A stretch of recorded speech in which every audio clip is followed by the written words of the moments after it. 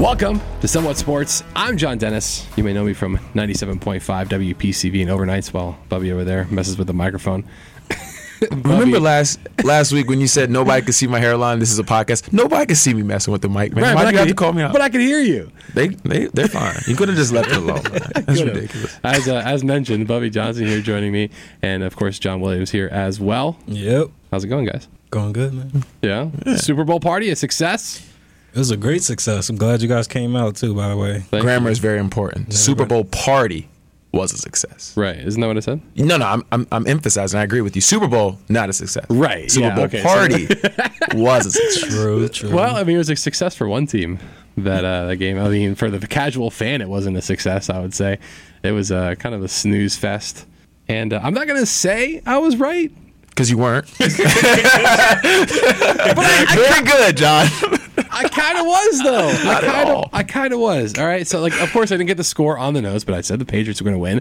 I did say it was going to be double digits, and it was a double-digit victory. Boo. So are you playing horseshoes or are you predicting a score? I mean, my God. Like, your score would be a completely different game than the score that actually. I would have been happy to watch the game that you predicted. Right. That sounds like an exciting game. What you predicted. But, I mean, no one really predicted 13-3, though. If you said that, you were lying to yourself if you predicted a 13-3 and you were confident in that 13-3. Hey, there was one man who did predict the 3 points. What did he win, like $3 million?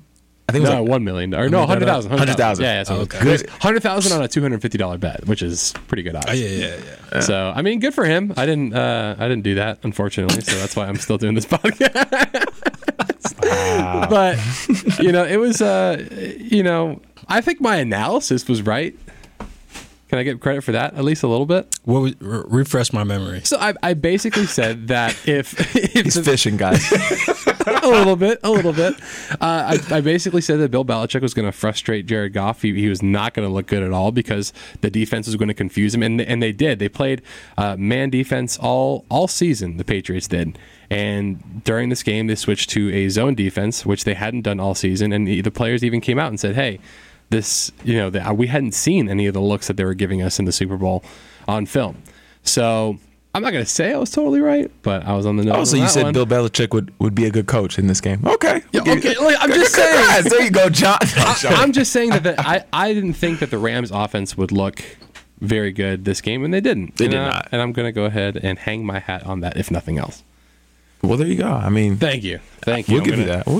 Thank you. I appreciate that. I just, it was so boring though, and I thought that at least one offense was going to show up to play, but credit to both defensive coaches, Wade Phillips and Brian Flores. Obviously Bill Belichick had his hand in that defensive performance as well, but I mean the defense on both sides stepped up really, really well, and Tom Brady is going to get all the accolades, and he's going to get he's the greatest of all time, despite posting a 200 and it was a sub 300 yard game, no touchdowns, and one interception.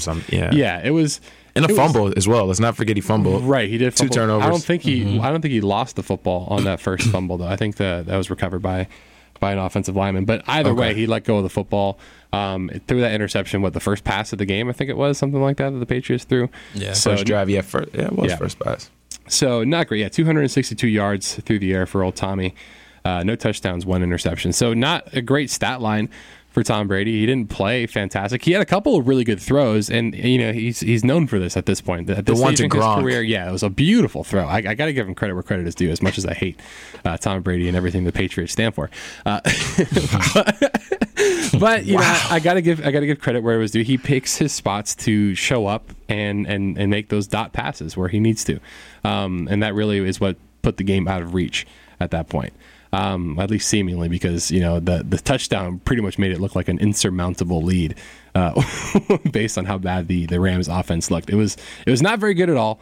But Tom Brady, of course, he's the face of the franchise, and so even though I think Sony Michel and that defense did most of the work, and Julian Edelman obviously had his moments. I think I don't understand how at this point this many years into Tom Brady and Julian Edelman playing together that people don't just tackle Julian Edelman as soon as he gets like off of the line of scrimmage. Because third down and like 9, it's Julian Edelman time. It doesn't matter where they are on the field, the ball's going to him and he's going to catch the ball, and it's absolutely ridiculous. I think a lot of times though, when we were watching as well, and I know we talked about some different coverages, having a little bit of success playing zone. Obviously they went man a lot as well, the Rams. But I think where I saw a lot of the issue was just the angles of pursuit after the catch.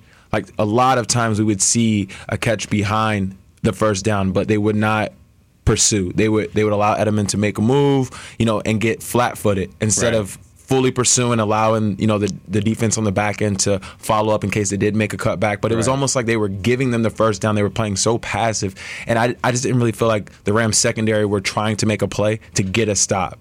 It was like almost like we'll just keep you in front of us, which worked because they held him to 13 points. If you can hold Tom Brady to 13 points, I would consider that a resounding success. So, although yes, there were times where drives were extended longer than they needed to be because of the fact that rather than taking an aggressive angle at the ball carrier, they were kind of sitting back and saying, "All right, Julian, and make your move, and we'll see where you go from here." Yeah.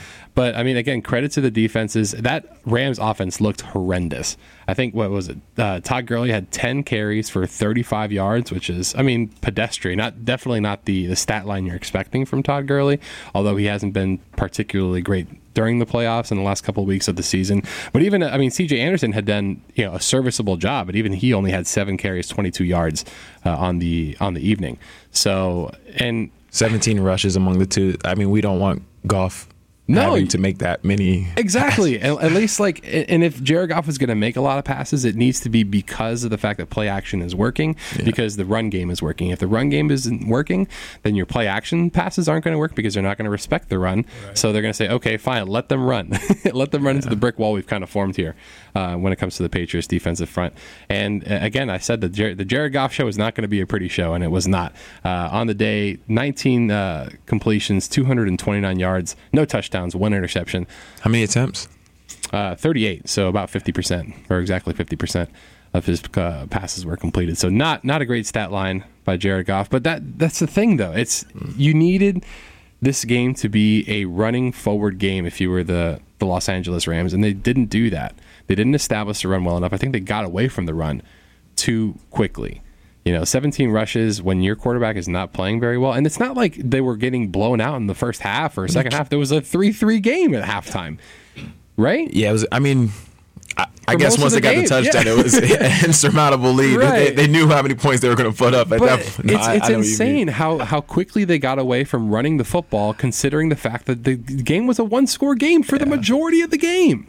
And even the 38 pass attempts, I'm trying to think about it, and from what I've seen from the game, even 38 pass attempts isn't horrible. I feel like it's too much, probably around 7 or 8 attempts too much. But I think what makes it even worse was how many 3-and-outs, how many punts there were. So you're thinking it's not like they were moving the ball and he threw 38 times, which, like I said, wouldn't be horrible. It was the fact that it was 3-and-out, 3-and-out, 3-and-out, punt, and he still threw 38 attempts. That's hand the ball off. They had a lot of opportunities to take the ball down the field, and because they didn't really stick with the run as much as they should have, a lot of those ended up being 2nd and 10, then 3rd and 10, or 3rd and 12, or whatever it is. And it wasn't very good. It wasn't, and it's the frustrating thing that happens with these coaches that are great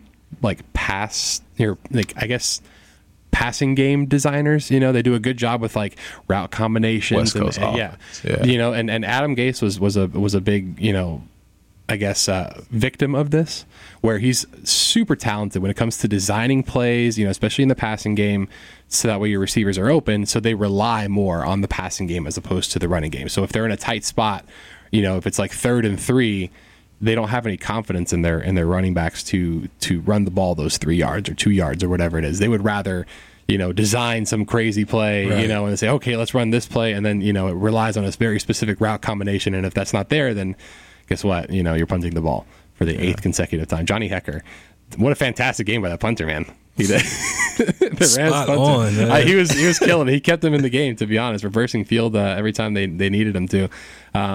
But credit to that Patriots defense, man. What a fantastic job that they did. It was really, really good. And I know you keep talking about the Patriots defense because they deserve it, but I really feel like the Rams defense, as good as of a job they did holding them to 13, I don't think they did what they needed to do. You know, when we were talking about predictions before the Super Bowl, I was saying that, as crazy as it sounds, you have to make Tom Brady beat you. And I know that sounds crazy to say that, but at this stage in his career with this Patriots team, I felt like that was going to be the recipe for success. And that Rams front three, you know, didn't do that. They really did. Like, Ndamukong Suh got some pressure back there, but we talked about the misdirection. We talked about the Patriots using a lot of pulls to kind of get him lost in that backfield when he got the penetration, and they just really did not have a impact on the game like I thought Suh and Arnold would. Right. And I felt like Sony Michel was able to really kind of get what he wanted. You know, I'm not saying he had an amazing night, but I mean, you know, their only touchdown in the game and kind of move the chains. Like, how many times do we see the Patriots on 3rd and 4, 3rd and 6 rush the ball? And that's not common for a Tom Brady led team. No, but they had confidence. They had down. confidence in their running game to get the job done. And I think that you kind of saw that at the end of the game. The Patriots were able to sustain long drives in ways that the Rams were not. And as the game went on, you can tell how much more difficult it was for the Rams defense to contain the Patriots as opposed to the Patriots to contain the Rams. For sure. You know, because at the end of the game, I mean, Ndamukong Suh and Aaron Donald are tired, you know, because their offense is constantly going 3 and out, you know, not really sustaining a whole lot of drives. Whereas, you know, the defense on the Patriots side is getting plenty of rest because they go out there for 3, 4, 5, 6 plays, and that's it. They're good to go. They're fresh. They're ready to go. So, I mean, again, you know, congratulations to the Patriots, the 13-3 win over the Los Angeles Rams. No, what was the final score? That was the halftime? No, that was the whole time. I'm sorry. Yeah. Quarter? Yeah, it seems like it should be, right? It seems like it should be. I mean, it's just I feel slighted as a fan of the NFL because all season we've had these super prolific offenses. You've had the Rams, who have been historic offense, the Chiefs, historic offense, right? Even the Saints, fantastic, right? And even the Chargers, we're doing really, really well offensively. And then we get down to the Super Bowl, you're thinking like, all right, like I saw the Chiefs and the Rams score 100 points between the two of them, right? And I saw the the Patriots go toe to toe with the Chiefs, you know, when it came to scoring the football when they needed to, right? In that crazy 43-40 game or whatever it was, you know, the Patriots can score the ball. And so you're going to this thinking like, all right, like I'm rubbing my hands together like Twista in that GIF, right? You know, I'm excited. It's a GIF for anybody who doesn't know. No, it's what a GIF, okay? About. It's not a GIF. We're not it's a talking about GIF. the peanut butter. The person the inventor of that particular file calls it a GIF. I'm calling it what he says. So basically, he's wrong as well. But continue. Okay, He's definitely wrong. Do you call it a giraffe? Is that what it is? A giraffe, or is it a giraffe? Okay, I thought so. So GIRGIF. Okay, continue. That's Yeah, fine. exactly. Thank you. Anyways, so I was excited for a good offensive showing. I thought, like, all right, maybe a slow start to the first quarter. The Patriots, you know, I think someone threw out a stat that they had like in the last 3 Super Bowls or something like that, they hadn't scored a single point in the first quarter or something like that, or like maybe like 3 points total in the first quarter. Yeah. So after the first quarter, I was like, okay, that's fine. You know, it's, you know, jitters maybe on the Rams side, and Tom Brady has, you know, gone off to cold starts in the past in the Super Bowl. But let's open up the scoring a little bit, all right? And it just never came. And I feel like as fans, and then plus, you know, you throw in that Super Bowl halftime show, which was terrible. I'm going to go out and say, Big Boy was the best part of the whole thing. I just feel like as entertaining of a season this was in the NFL. The end result was super lackluster, and I feel like I didn't pay any money, but I deserve my money back. The best football we saw that night was the commercial. Yeah, that commercial. Man, that was one of the best commercials I've seen in a long time. Though that was really good. It made me sad though as a Dolphins fan because like you had all these like stars and stuff like that were in the that were in the game, or in the commercial rather. And the best thing that they could do for the Dolphins was like the 3 guys from the 72 Dolphins. So, like, we haven't been relevant in the last like 50 years. It's okay. I was like, man, like, look at all these like young stars, and obviously, I had Joe Montana, of course, and all that. But like the best we could do was like 3 guys in aqua suits just sitting down, like, oh, look at all the kids having fun. That was what we got. So that was way to chaperone. Yeah, that's pretty much it. Well, I mean, we did get a great NFC and AFC championship, so that's true. They're kind of eventful. But that's the thing, like you saw the eventfulness of those 2 championship games. So all right, like the victors of these 2 games, are going on to the Super Bowl. It's a big profile, game, and I was expecting fireworks to fly, and the only fireworks were actual fireworks, and that was it. Well, this is kind of just like the NBA, like the Western Conference. Those finals games are oftentimes better than the one where they're going up against who comes out of the East. So you can see similar things happening. Right. With Houston and the 7-game series they were having, and then even the 7-game series with the Thunder a couple of years back when Kevin Durant was still with the Thunder. Right. A lot of like really good matchups leading up to the finals, and then it was like, what was it, like a 4-1? Was it 4-1 or was it a sweep? This previous year? Yeah. For sweep? No, it was 4-1. It's 4-1. Yeah, 4-1. Because Cleveland stole the first one at home, I think. Or they didn't steal one at home, but they, And then J.R. Smith happened? Right. Okay. Yeah, that was rough. Yeah. Poor LeBron. He's doing all right now. He might get AD. What do you guys think? I don't think it matters what we think. I think it matters what the Pelicans think. Because clearly they're not happy with it. Right? But I want your opinion. Do you think that, do you think the Lakers will eventually get Anthony Davis? Because right now, they apparently have shut down the talks. What was the latest trade package, Bobby? What did you hear? Well, there was a couple. There's been a lot of who wasn't in the trade. That's true. Let's go that way. The last final attempt that I heard, Lakers' final offer included Lonzo, Kuzma, Ingram, Hart, Zubac, KCP, and 2 first-rounders, and they were willing to take on Solomon Hill's contract. Wow. For AD. And Pelicans said, is there anything else you can throw in? Can we have Bronny? The nerve of these Pelicans. I mean, if you're New Orleans, I'm trying to think of what their thought process is. Because when you look at what Anthony Davis's desires are when it comes to like what teams he wants to be traded to, right? The teams that he's willing to take, that he's come out and said, these are the teams that I'm willing to sign long-term contracts with. Right. Go ahead. And I want to correct it. It was a sweep last year. It was a sweep last year? It was a sweep last year. It was 4-0. All right. The game that JR... See, we believe in JR so much that we believed that was the win that they were going to get. Are we still... That first game was the one that they were supposed to win, and then he messed up. Right. And then they blew the momentum. Yeah. Okay, that makes a lot more sense. Because they were supposed to win that So one. the year before, though, I think was the 4-1. Okay. All right. That's what I was thinking about. Anyways, back to Anthony Davis. You see, we admit we're wrong. Yeah. We're humans. Okay? And we fix it. Not me, but, Well, hey. I appreciate that. At least someone's being humble over here. I appreciate that. Way to keep the podcast grounded. I appreciate that. Anyways, but going back to Anthony Davis and what he wants, do you think the Pelicans need to factor in what Anthony Davis wants in order to get the best package possible? Because if you're the Pelicans, you don't want to reward the Lakers because you think that they're tampering with your guy. So obviously you don't want to send them the person that they want because of that. It's just like a human spite thing. You're like, I don't want to give them what they want because they're the reason for this whole thing happening to our franchise, right? Well, at least, allegedly. Rumors, whatever. But if these are what the rumors coming out as to what the Lakers want, and the Lakers aren't refuting that these are what their demands are, you have to think, if you're New Orleans, what better package is there? You know what I'm saying? Right. I can't see any of the other teams that Anthony Davis has said, that he wants to go to, that he's willing to sign long-term deals with, that are willing to give up that kind of value. I can't believe that they would even give that much up.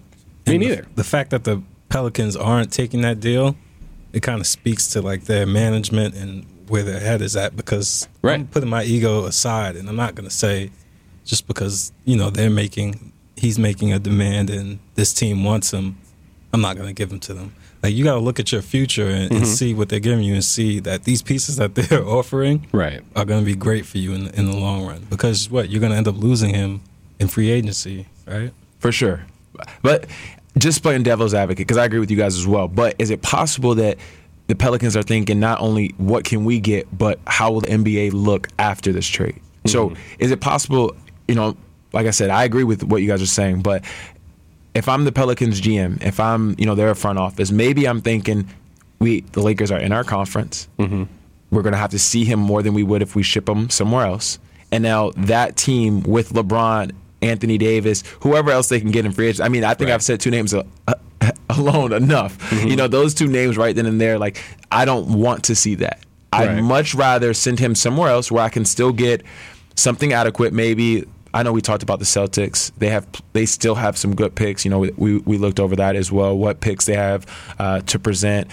They have a young core, Jason Tatum, Jaylen Brown, Terry Rozier. There's some pieces there as well. Right. And I think that if Anthony Davis were to be traded there next year, that team would immediately compete, given that they don't give up too much, right? But he's come out and said, whether it's through his father or through, various, Rich Paul, whoever it is, that he's not going to sign a long-term deal with the Celtics just because of the way, I guess, they handled the whole Isaiah Thomas thing, which, some people say is warranted. Some people say, well, he's not Kobe. Like, why do you feel like he needs a $40 million, sweetheart deal? But if you're the Pelicans, you might not get as much for a one-year rental as you would when you send him to a team that has the ability to sign him to a long-term deal, or like, I guess, are in the good graces of Anthony Davis where he's willing to sign a long-term deal with them. Right. So are you willing to kind of send him to the Celtics, even though, the package obviously I don't think is good. There's nothing I don't think that the Celtics could send short of sending them pretty much all of their first round picks for this next year and maybe like another piece or two, like a Tatum or something like that, who's also on an expiring contract. I think that would warrant saying no to the Lakers. I think you got to take the same approach that the Spurs took with Kawhi. Right. Because they were getting endless offers as well. Right. And there's people that we don't want to see you with. Hey, he's said that, Kawhi has mentioned that he likes the Clippers. Wanting to play in LA is the statement that he made. You can think of any two teams you want for that. Right. But basically, the Spurs took the approach of, we'll send them out of conference. We're still going to get great pieces back. DeMar DeRozan, which, I love that still for them. So it's like, we maybe could have got something a little bit better, but at least we don't have to see him as often. What that team has to put up with after we send it is up to him. Right. So whether Kawhi says, I want to come back or not, that's the Raptors' problem. So if I'm the Pelicans, whether AD wants to sign that player option or not, I don't care. Right. He's no longer our issue. That's yours now, and now I'm looking at maybe two picks, Jason Tatum and Terry Rozier, or maybe I'm looking at big guy with the man, Baines, and you know what I mean. Like maybe I'm looking at some different pieces to go along with Jaylen Brown, Jason Tatum. Right. So I'm not getting as much, but guess what? What he wants to do is up to him. Right. I don't care anymore. It's no longer my issue, and I still have some pieces to build off. Yeah, and it looks like what the Lakers are giving up is a lot, which they are giving up a lot. Gosh. And they said, oh, we're walking away from the table because New Orleans is asking for too much, which, I understand if you're the Lakers, but also when you get two players like LeBron and Anthony Davis, you automatically become one of those like Warriors type teams where like veterans who, are on expiring contracts are willing to take veterans minimums to sign with guys like that. Like Boogie Cousins deciding to go to the Warriors and play with the Warriors on what I think was a vet minimum deal. So when you send all of these pieces away, you also are kind of getting a little bit back as well. You're saying like, oh, I can't believe they're giving up, their entire young core for this, but they're in win like next year mode. And if you get rid of all of these contracts, if you get rid of all of these players, that kind of just opens the door for, hey, we've got money to spend now. Even though we do have LeBron, even though we do have AD, we got money to spend. And if you want to come chase a ring with LeBron and AD, now's the time to do it. So, it may look like, oh, yeah, look at the Lakers kind of mortgaging their whole future on what this is. But at the same time, like, You got those two players right now. You need to win right now. Well, isn't that kind of like a similar situation as what Cleveland did? Was it last year when they pretty much cleared out almost everybody that they had and brought in, or the year before that when they brought in Kevin Love? It was a couple years ago, yeah. Years ago. Where they got rid of Wiggins, and who I don't have a problem with getting rid of. Like, I watch Wiggins play in Minnesota, and it's just like, that's a whole nother podcast in itself. Right, yeah, like, the fight in there, I feel like they took the right approach. Sure. You know, and it paid off for them, clearly. Right. They got a championship, yeah. You know what I mean? But to your point, you know, you got to do what works. Yeah. And that's why I'm saying, like, I think the Lakers, they, like you said, you know, you do have the best player in the NBA. There's other guys putting up better stats, but we know when it comes down to it, LeBron James he's still, if he's not your best player in the NBA, he's still arguably in the conversation easily. Top 3. Every single, every single year. Not, yeah. But how long will he be in that conversation? Sure. Right. Go ahead. I was going to say, I mean, and if you can sign AD to a long-term deal, that ensures, you know, success and pieces, to build around. Yeah. You know? So if LeBron James is, because he's been doing this thing where he signs like 1-year deals and just tries to get to like a bigger deal the next year and the next year and the next year. When you lock up AD, you know, I feel like in the next, you know, I'd like to think that LeBron is a human and not some sort of extraterrestrial that's going to live forever. So you'd think that, you know, in the next couple of years, his play will diminish. But the thing is that his game ages so gracefully, in my opinion, because he's been such a pass-first player his entire career where he can go out and he can score 50 points if he wants to. But he doesn't do that. He tries to facilitate just as much as he scores. Right. So when you have a guy like that, if you can keep, you know, AD on that team to kind of keep LeBron young, you know, and keep him contending, because I think that's really what the whole meeting between LeBron and Anthony Davis kind of came down to, is like, hey, come to LA. You know, I'm on the back end of my career. I'm in the home stretch here. But I'm a facilitator. I can get you the ball in spots. People are going to respect my game no matter what. I can get you the ball in spots, and I can make you the star here in LA. Right. I'm going to be LeBron for a long time, you know. But 3, 4, 5 years from now, you know, AD is going to be the name that people are going to want to see in LA. So I don't think that AD is going to sign a deal anywhere but the Lakers. Yeah, I think they got to look at LeBron's age. So he's 34 now. In NBA years, that's way 50? older.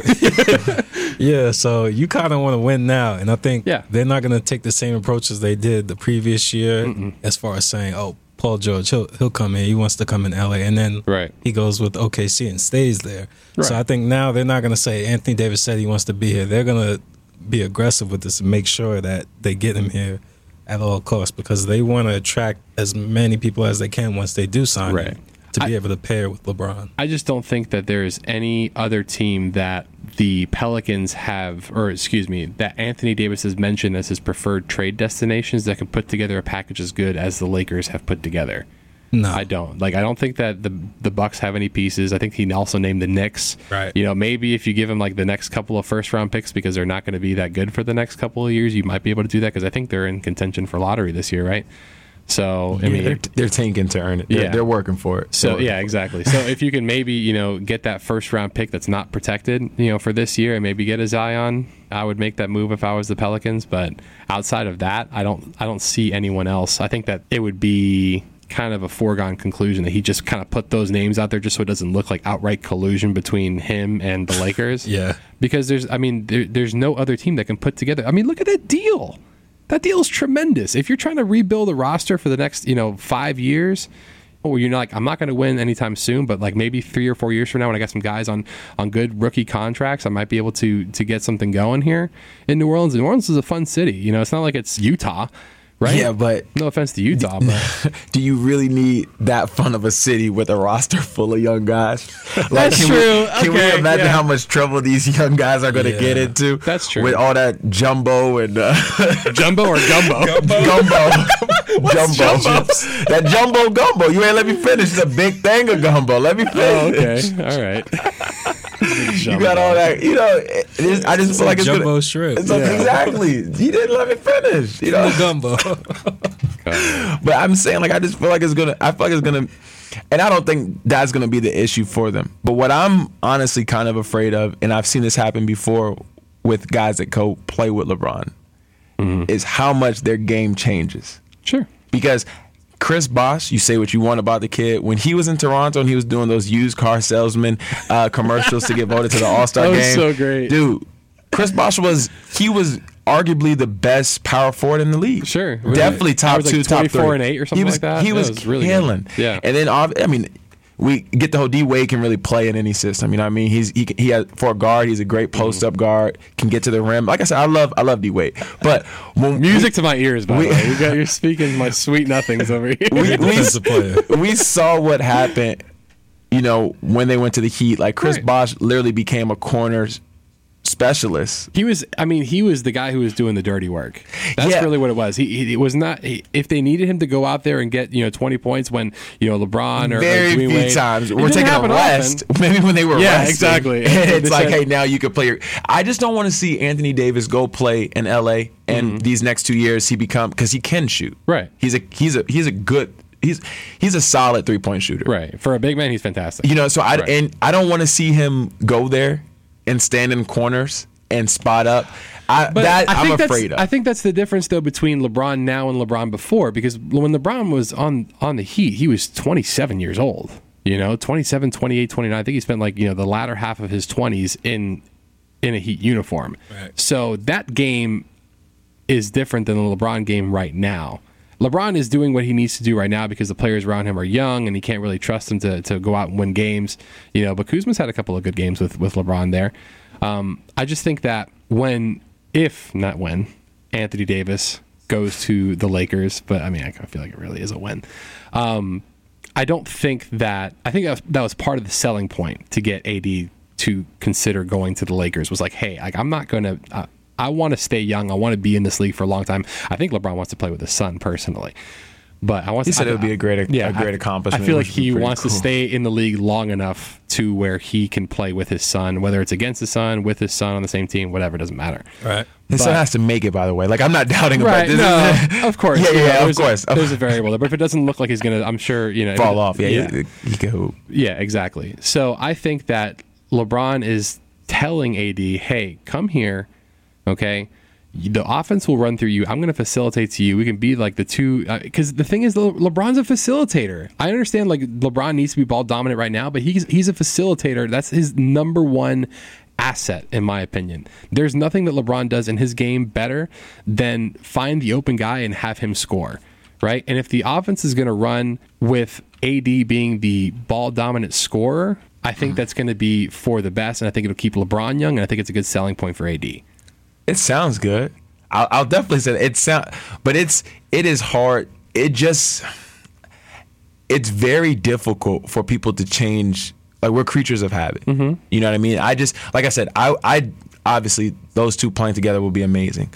I just want to see it play out. Right. I'm interested to see how it works. Regardless, AD's gonna have to change some things. You know what I mean? And that's just when two great people come together. Same thing the Warriors did. Yeah. People have to learn how to play together. Mm-hmm. Obviously, I want to see it play out. Yeah, people said that LeBron, D-Wade, and Chris Bosh couldn't play well together, and they won 2 championships, and they made it to the finals all 4 years they were there. So you're selling the Patriots. I don't know if too many people said that that wasn't going to work out. I think more people said the NBA is over. They did say, because at the time, I mean, Dwayne Wade was a prolific, cut to the basket scorer. He wasn't a fantastic shooter. I mean, he could shoot a decent mid-range shot, but he wasn't like an outside scorer or anything like that. And neither was LeBron. They were both very ball-dominant slashers that needed to get to the rim to finish. And they thought, well, I don't know if maybe those two could work together if they're constantly going to be cutting towards the basket, and being as ball-dominant as both of them have been in the past. Chris Bosh obviously was also a very ball-dominant slasher, but of course he found his outside shot a little more as he got it with the Heat. Yeah, he had no choice. Exactly. Yeah, he wasn't going to get the basketball at that point. But we just motioned to the corner and said, "Hey, get over there, Chris." But I think that those two working together, I feel like they're smart enough and they understand each other's skill sets well enough where I feel like that pairing is going to work out if it ends up happening. Now, it might be 2 years down the road when AD decides he's not going to sign, his player option. I think that wherever he goes, if it's not the Lakers, it's going to be a 1-year rental. Yeah, and just remember, the Lakers still have work to do once they get him, because we're talking about 2 guys. This is a 5-on-5 game, and it'll almost be useless if you get him and can't put the right pieces around them. So. That's true, but I mean, you got to think that, I mean, potentially Kyrie maybe heading over there. That's something to think about. I don't think Kyrie. I know there's been a lot of rumors of him saying he wants to join up. He's kind of said those are all rumors. I don't think Kyrie goes to go team up with it. Why not? I just if it's a thing about being second fiddle, which is what everybody always said the biggest issue was, you're now becoming the third fiddle behind AD as well. Right. And I don't know if he stays in this with the Celtics because, like you said, he owes them nothing. Right. You know, very true. But there's a lot of other places where he can go, kind of be to maximize his talent in his wallet. That's true too. You know what I mean? So like if he goes with the Lakers, it's already AD and LeBron's contract, and if you give him another max contract as well, now to John's point, who are we filling this roster? Do I get to play for the? Can I come off the bench for the Lakers? Because they're not gonna have too many people. I play defense, guys. I'll play my heart. You could be like the Ronny Turiaf of Man, I'll be the Cephalosha for all I give it. I don't care. Give me a jersey. At that point, you call me who you want. Zydrunas Ilgauskas. Let's get it. I love how he compares me to people who are like 5 inches tall. I mean, I'll take it. You're what, 6'8"? No, you're like he's 6'11". First of all, wow. So we're just not going to be honest on this podcast. He's 6'11". I'm 6'11", 280. Yeah, you wish. Okay. In platform shoes, man. Yeah. The heavy vest. It's just a voice. Okay. But I don't know, man. I feel like Kyrie with his public comments has kind of shown that, hey, I now realize how much better being a contending championship team, like where he doesn't have to be the guy. He tried to be the guy in a Celtics uniform. The guys who are there have won without Kyrie. You know, not won a lot. You know, they didn't win the championship or anything like that, but they were a very relevant team. They were a very good team without Kyrie. So They're saying, like, why are you coming over here and telling us how to do this, that, and the other? When we made it to the Eastern Conference Finals, we were, 2 games away from making it to the championship. So why do we need to take lessons from a Kyrie Irving? And if Kyrie that is the discussion in that locker room, then he should definitely leave, though. That's what if that's the discussion that they're having. I'm just saying that when Kyrie had those comments saying, you know, hey, you know, I talked to LeBron because, you know, I didn't realize how difficult it was to be like the guy in the locker room, you know, and how difficult it is to get younger guys to listen to what you have to say because you've been there before. And if that's what's coming out of Kyrie's mouth at this point, I don't know how much longer we can expect Kyrie to stay in a Celtics uniform if he already has this tremendous respect for LeBron James, if he knows that there's going to be roster spots and salary cap available for Kyrie, even if Anthony Davis goes there. I mean, it might not be max money, but I mean, sacrificing a couple millions here or there to go play in one of the biggest markets in the world, the endorsement deals are going to be fantastic. So you're going to make a lot of money back on that end. You know, so who's to say that Kyrie doesn't go out there and be, you know, the other scorer, the third guy that you can build that team around? Because there's plenty. I mean, if they're sending away these guys for a trade for Anthony Davis, who's to say they don't, you know, let some of these guys go to other teams? If other teams see that, hey, these guys are you can negotiate these guys away from the Lakers, who's to say that they don't try to make some of these moves elsewhere? Taking out a Lonzo, you know, because Lonzo, he's a great passer, don't get me wrong, and he's a decent player, but he's not Kyrie. No, but I mean, like I said, what I like about the Warriors is because they have a lot of star power, but it plays well together. There's an old saying: "There's only one basketball." It's true. You know what I mean? And I just feel like we were just, you know, John had pulled up the usage rate over here, and we're looking at it with if AD goes there, that now has LeBron and AD being the only. If they were to join together, they'd be only 2 players on the top 20 usage rate, other than Steph Curry and Kevin Durant playing on the same team. Right. So, and those are outside shooters who, you know, I mean, Kevin Durant can cut to the basket, but for the most part, he's yeah, you know what I mean. It's not versatile. back to the. It's not at the rim, back to the basket type players. And I just, like I said, if it happens, I'd love to see it, and just want to see how it plays out. But you know, looks like we got an idea for a whole nother podcast. I know what we're talking about coming up. The show after the show. So transitioning to some more NBA news here. John Wall having a little bit of an accident at the house. A little slip and fall. Calling John Morgan and Morgan, seeing what's going on. What is he up to, man? What's his motive? I don't know, what's his angle with this? I don't claim to know what John Morgan's doing. But John Wall, that's the John I do want to talk about, is he's got a torn Achilles now, allegedly. That's what the reports are saying. I don't know. I haven't seen the medical report. I haven't talked to the doctors. Yeah, but they're saying he's got a torn Achilles. And to me, it just shows how different and how much more effective the NBA Players Union has been in relation to the NFL Players Union. When you're looking at a guy who was at home, slipped and fell, tore his Achilles, unfortunate, 99% sure it wasn't on purpose, right? He's getting all of his money. Every single dollar that was in his contract, he's getting. In the NFL, you don't have that luxury. Right. Well, in the NFL, it's not that easy for a star to pretty much drive a team and maybe a league just in general. Mm-hmm. The NBA, I think, is powered by the stars of the game. So when it comes to making decisions around the league, the NFL players don't have much say. So it's going to be a lot harder for them to adopt a process like the NBA does. I don't know. What are your opinions? What do you think the NFL can do? I just would like to see the NFL Players Union make less concessions to the owners in the NFL. When you talk about some of the sport in and of itself is so barbaric. I love it. Football was my first love.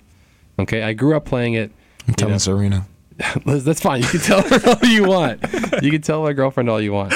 But my first love was football. But it is a very violent game. And it's crazy to me that the game that your body is on the line for day in, day out. Like, don't get me wrong. Basketball has a lot of contact. There's a lot of elbowing here and there, a lot of dirty stuff you don't really get to see, unless you're actually actively looking at, some of these guys who are in the post, right? Or guys who are driving to the basket. They get hit hard. I'm not going to say they're not. But there's like a different kind of physicality on a football field. There's a reason why those guys wear helmets. They wear shoulder pads and all the other protective garments that they wear. And to me, it's crazy that those contracts aren't fully guaranteed where you can be a vegetable after one play. Yeah, I think these are talks that are in motion, but hear me out. So in the NFL, let's say players feel a certain way, and if it comes down to it, a lockout happens. Mm-hmm. That's a lot. That has a greater impact on the season than the NBA lockout, because there are 82 games in the NBA season.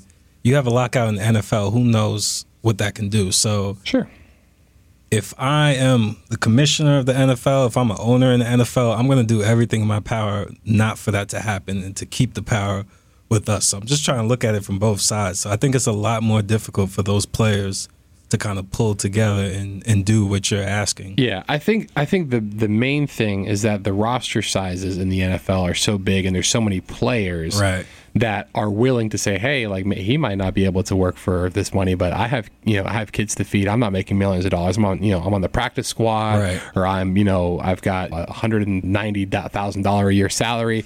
I'm willing to go out there and play, right? So I think it's tougher from a leverage position what the NFL players can do, because they have so many players who are ready to step in and play. That being said, though, there needs to be, I think, more of a responsibility on the owners. Like, the NFL is the richest sport on earth outside of, I don't know, one of those like soccer teams, maybe one of those European soccer, like Real Madrid or something like that. But the NFL as a business is so lucrative, and it's crazy how many of these players who are supposed to be your star players don't get guaranteed contracts. And if they do get guaranteed contracts, they're not for the entire sum of their salary. And I understand that there are cases out there where some of those guys are like loafing around after getting their gigantic guaranteed contracts, looking at you, Albert Hainsworth. But at the same time, though, I'm sorry, and the Redskins fan over here really is feeling bad about it. But at the end of the day, though, with the amount of stress that the game of football puts on your body, I feel like it's unfair that these guys are putting their necks on the line for, first off, on average, smaller paychecks than NBA players, which I'm not trying to take money out of NBA players' mouths. That's not what I want to do. But the fact that that sport makes so much money and they can't take care of their players like that. And the reason why is because in the NBA, I see your face. I know who you are. Mm-hmm. You're in commercials. I mean, don't get me. Obviously, we have NFL players in commercials as well. But like when the NBA lockout happened, you saw these guys playing at your local college, rec centers, Rucker Park. Like we still saw them. So the NBA can you want to if we have a lockout, that's fine. I'm still going to see Kevin Durant play this summer. Yeah, exactly. I'm still going to see the Kevin Durant LeBron James matchup. So the fan is still getting what he wants. The NBA player is still making their money. They're still playing a game they love. The only person who's losing right now is the NBA. Right. So it's like, dang, I got to do something where I can get these guys back and I can start profiting off of them. Sure. If that happens in the NFL, where, if we're being honest, people start watching basketball because of Michael Jordan, because of LeBron James. They hear a name, they'll watch the game. And as great as NFL players are, very few people start watching the game because they hear Saquon Barkley or they hear Tom Brady. Let me start watching I'll give you a shout out. I know you like that. Very few people are going to start watching because they hear a great name. Right. A lot of fan support is to the team. Right. Yeah. Not enough. Individual star power. Yeah. That it transcends this actual team or whatever it is. You look at the Miami Dolphins, you think like Dan Marino, member of the Miami Dolphins. Yeah. Right. You look at Joe Montana, member of the San Francisco 49ers. You don't see even Antonio Brown. Of course he'll be a star wherever he goes. T.O. kind of did that a little bit when he was kind of jumping around between the 49ers, the Eagles, the Cowboys. Even for a little bit he was with the Buffalo Bills, which I thought was hilarious. But very, very seldom does the personality transcend the value of the team. People are going to have their team loyalties before they have their personal loyalties. A lot of people, will follow LeBron around for whatever team he's currently playing for. You don't really get that as much, I don't think, with the NFL. And that's a good point. There's a lot more star power, and the stars hold more sway. But to me, it's just looking at one of these situations like John Wall, where he's, at home, he tore his Achilles. It's an unfortunate thing, but he's taken care of at the end of the day. He's got his contract. He's going to get his money, and then he's going to rehab as hard as he can. He'll come back when he's ready to come back, and he'll get back on the horse and go. But when you look at some of these other players in the NFL and how much they're putting their bodies on the line week in, week out in a very violent game, and you get a guy like Earl Thomas who breaks his leg, after holding out for a couple of weeks. And he doesn't have any guaranteed money. Now he's going to have to go out on a prove-me contract. And the NFL, the longevity of an NFL player is not very long. And so every year counts. So if you're not making money one year, that's money that you are losing that you're not getting back ever. You might be able to get it on a prove-me deal. 1 year, I know Brent Grimes had a deal like that where he was with the Falcons, tore his Achilles, and then came back with the Dolphins. They said, "Hey, we'll give you a 1 year, show me deal." He showed it, and then they paid him. It wasn't great, but they paid him a decent salary. But very few times does that happen in the NFL where you can come back and bounce back like that and prove your worth and get a long-term deal. Look at Le'Veon Bell; he's not getting paid, until the full free agency thing comes around. Well, I think it's going to take. The players are going to need some type of leverage to be able to go against these owners and come up with something to where it's more beneficial for them, because they really can't offer anything. It's going to take the star players of the NFL to make some sacrifices. Right. Whether saying I'm taking less pay or I won't do this if this doesn't happen. And until that occurs, I don't think there'll be any change, because I feel like that's what kind of happened in the NBA, and that's where the players kind of it needs to be shifted the balance of power. It needs to be a united front, where you're getting every single star player on the same page. Like, hey, Le'Veon Bell, hey, Antonio Brown, hey, Tom Brady, hey, Patrick Mahomes. All these guys need to just come together and say, hey, we're not playing a snap until we get this whole players union thing figured out. We are getting fully guaranteed contracts. Right, and I think the NBA was willing to do that, and I don't think the NFL is there yet. So just to make sure I'm understanding this, you want the NFL players to stand behind someone's strong opinion and show support of them. I think we've already realized that doesn't happen. No, that's the problem. is that? And I'm not gonna go too far into this. Right. But and I understand what you're saying, and I agree. It's proven futile in the past when it comes to corroborating a singular message. That some people feel is for the benefit of not only a team or a player, but an entire race. But I'm not going to get into Shout out Cap, and we're going to leave it at that. So I think that is a more polarizing issue. I don't think it should be, but it's a more polarizing issue than, hey, we need to go out there and make sure that our money is taken care of. I think you can get more players behind that message because that's what they're all there for. Yeah. I mean, granted, a lot of them love the game. I'm sure some of them might play it for free if they, if given the opportunity, but you're not going to get anyone to say like, well, I don't want more money. Let's not be crazy here. Right. Of course they do. So I think that it'd be a lot easier to get them all behind that message. Now, whether or not even that unified front is going to be enough to get the owners to kind of say, all right, like, well, maybe we'll start fully guaranteeing some of these contracts. Yeah, and I emphasize the star players that right. come forward and do that because they don't have as much to lose as some of these players who are barely making it and have to play for these checks. Yeah. So I think when you start off with the star players putting that foot forward and coming together, I think sure. you'll make progress. But I don't even think they're there yet. So. No, I don't think so either. So I think we're forgetting the biggest part of this John Wall story. What's that? And that's the fact that another Wizards point guard has found a way to get paid by doing nothing. Shout out Gilbert Arenas, man. We miss you. I think he's finally coached the young guy, and I think he showed him how to get that money. How to finesse how to get just like that guy from New Jersey. Just throw some ice cubes on the floor and did you see that video? Oh my God. What a scam. What a scam artist. You think John Wall went to Chipotle, threw a couple ice cubes on the ground and I don't think so. I don't think anybody wants an Achilles tear. No, and that's what I'm saying. John, talk to the people, man. You've been there. What's the recovery like? Listen, it's not fun. Like Achilles is bad because that recovery, unless you're Kobe Bryant and you have the best doctors in the world and you can just afford to just fly out to Germany right after the game and have surgery, you're going to be out for a good year because just strictly like the blood flow down there, there's barely any there, so it's a long injury to come back from. Right. And when you do come back, you're never the same. You don't have the same bounce when you get back. Your game may need to change. So somebody like John Wall, who's explosive as he is, and a lot of his game is predicated on speed and athleticism. Right. Who knows how he'll come back? So I don't wish that on anybody, and I don't think he would try to take advantage. No, I don't think so either. But again, lucky for him, plays in the NBA, gets a fully guaranteed contract. His family's going to go home nice and fed, which is nice. Right. The clubs are going to continue to stay open because he's going to get that money, and he'll be there, of course, in his his little wheelie scooter.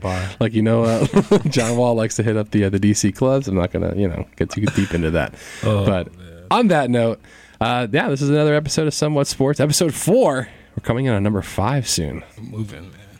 Yeah, I know. Every week we get closer to a bigger number. It's crazy. Funny how that works. That's good, man. It all plays. I just want to let it be known as well. I love gumbo. Like, I can't believe I said jumbo. Like I've been thinking about this whole time. Like, I wonder what jumbo shrimp. I wonder. Yeah, but it was just like I didn't really get the opportunity to express myself. The city of New Orleans has taken enough L's as it is, and you're just adding another one to the pile by calling it jumbo. I'm going to go home. So disrespectful the entire gumbo. city. I'm going to go look up jumbo gumbo recipes tonight.